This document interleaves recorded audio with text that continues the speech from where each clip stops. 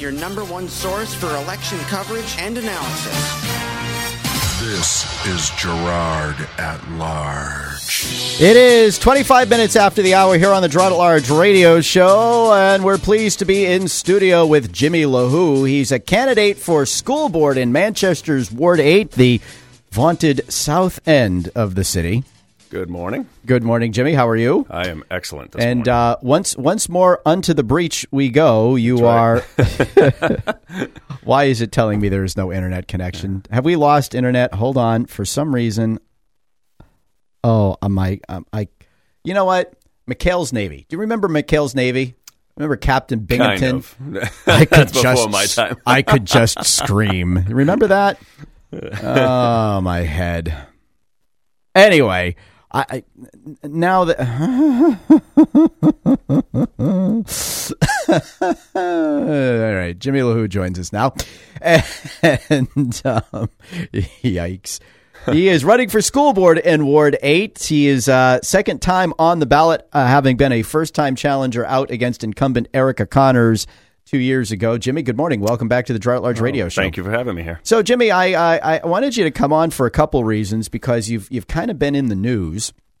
You had an op-ed piece that caught my attention in yesterday's Union Leader about education for the trades. Yeah. And you also took what I think for a school board candidate was an unusual step. You showed up at the Board of Mayor and Aldermen Tuesday night to ask that they table the proposed development down on the zoning change on South Mammoth Road. So let's, before we get into those issues, for people who don't know you, let's get a little bit of background on who you are and what you do and why you're running. All right. I am Jimmy Lehoux, running a school board, Ward 8, and I love the city of Manchester. I was born and raised here, very involved in my community. I think Manchester has some great things going for it, and I think it also has some issues that need to be dealt with that we always seem to put on the side burner. And what's interesting as I walk around is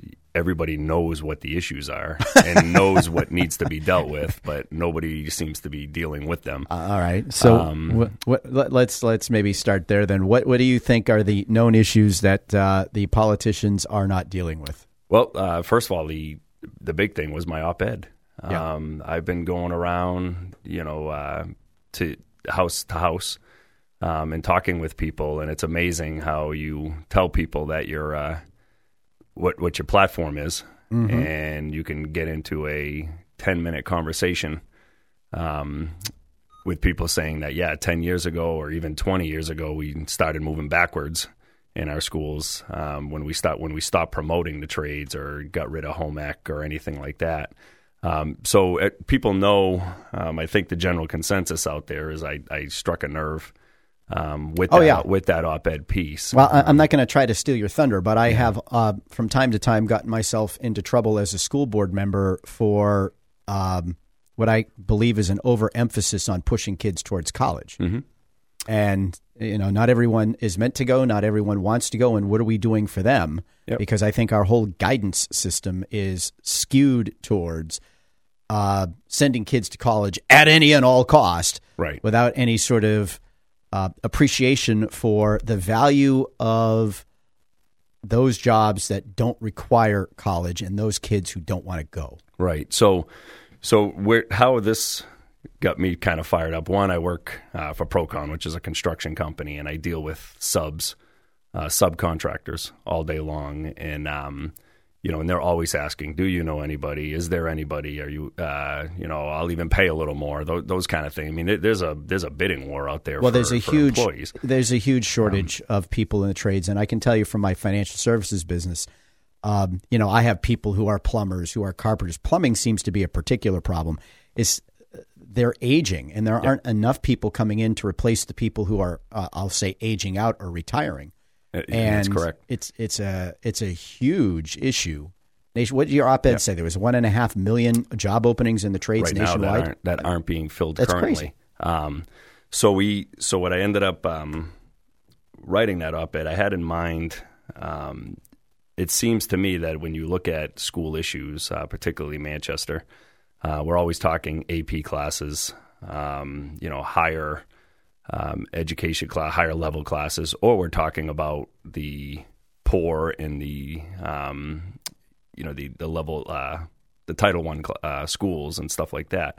But we never seem to be talking about that 60% in the middle.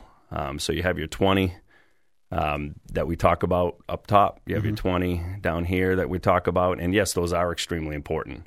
But it's the 60 in the middle that never seem to get the attention, and they kind of float along and pass, and and then it comes senior year, and oh my gosh, what do I want to do with my life? Well, I'm going to go to college and I'm going to get into debt, but I have no idea what I want to do. I have zero inclination where I want to go with my life.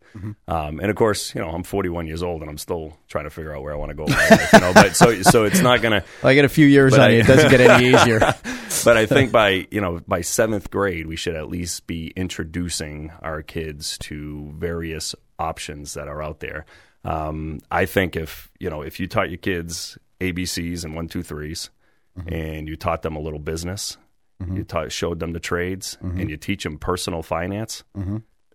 By 19 years old, when they get out of school, I mean, those are your basics in life, that you're going to find is really what you need. So I think by seventh grade, we should start showing these kids. Obviously, you're not going to have, they're not going to be plumbers. They're not going to be, playing with electricity, but show them how math integrates with electrical. Show them how plumbing and angles and different things like that. Kind of like what the School of Technology is doing. Right. And so what happens is there was actually a couple of comments on Facebook about we already have that.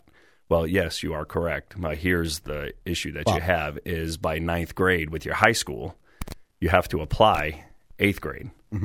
And you have to be at MST freshman year in order to be throughout the whole program for high school. You can't jump in, sophomore year, junior year.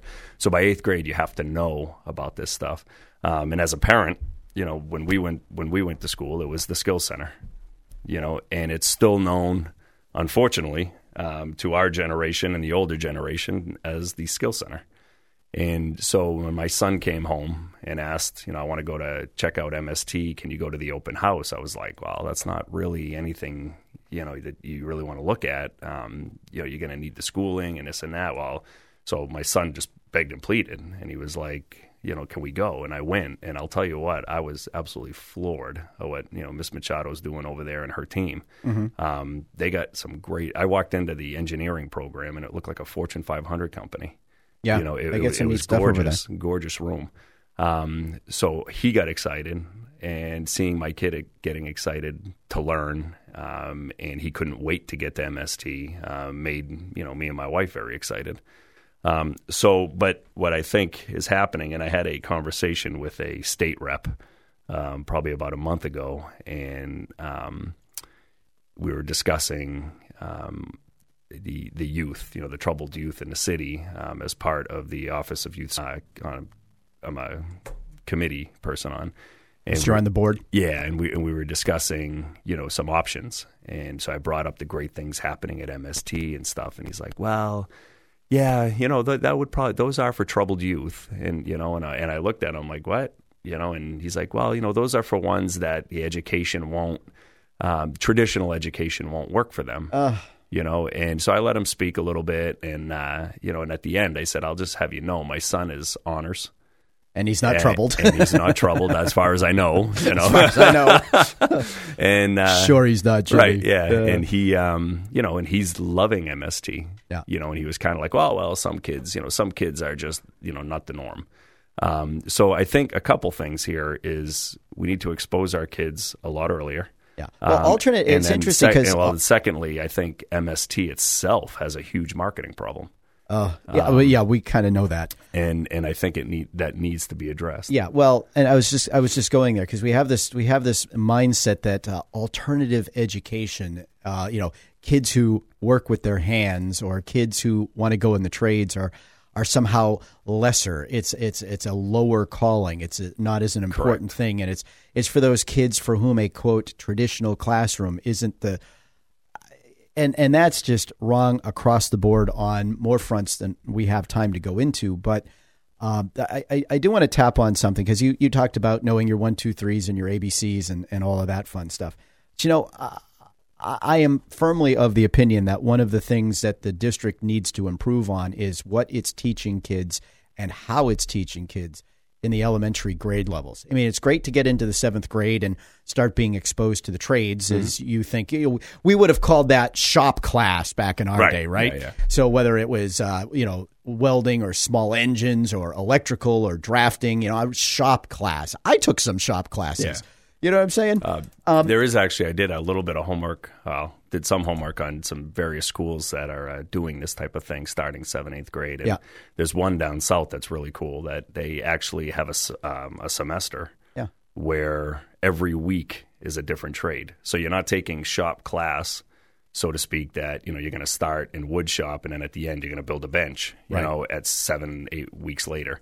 This was 1 week you're gonna do something with plumbing. The next week you're gonna light, you're gonna put together a light bulb that works. The next week you're gonna do something in wood shop. Learn, and I thought that was pretty neat. I mean, talk about exposing your kids to all the things that are out there.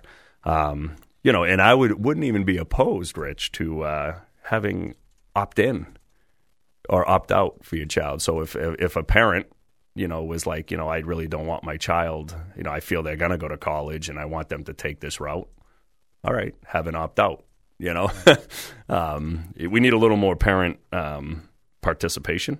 Well, and I think that's one way to do it. Yeah, opt-in, opt-out for parents will definitely gain more participation. But even before we get in there, though, because I agree with you that if we're going to find those kids that are interested in moving into the trades, we should be doing something for them at the junior high or the middle school level.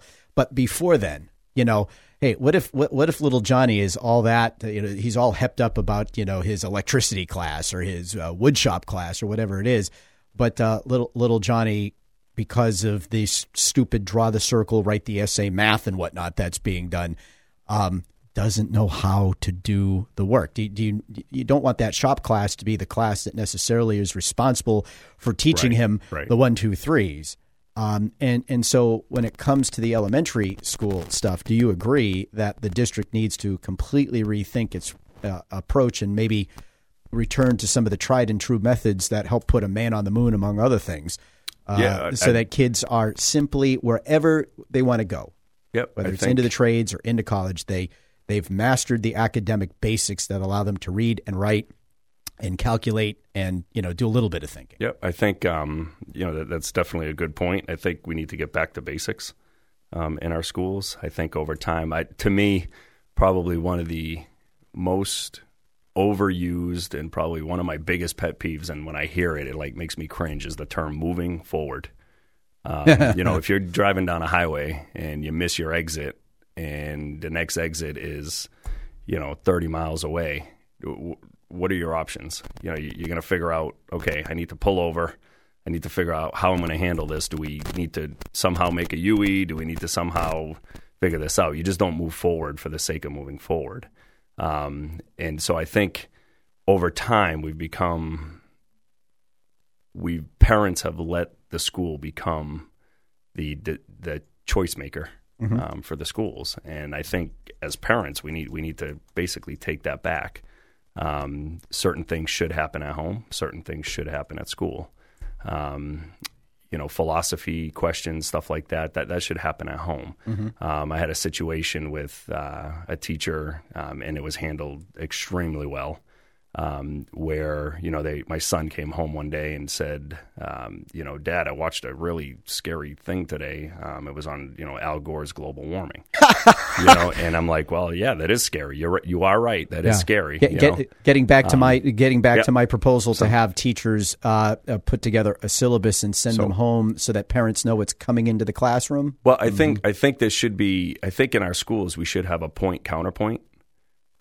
So if you are going to discuss the global warming issue, which obviously is a very hot political topic, you can't deny it. Either you're for it, you're against it. It's very political. There should be both sides of the argument. I want my child to learn how to think, not what to think. We're going to take a break for traffic, weather, and sports. When we come back, we'll continue with Jimmy Lehoux. He's running for school board and Manchester Ward 8. Josh, make it quick.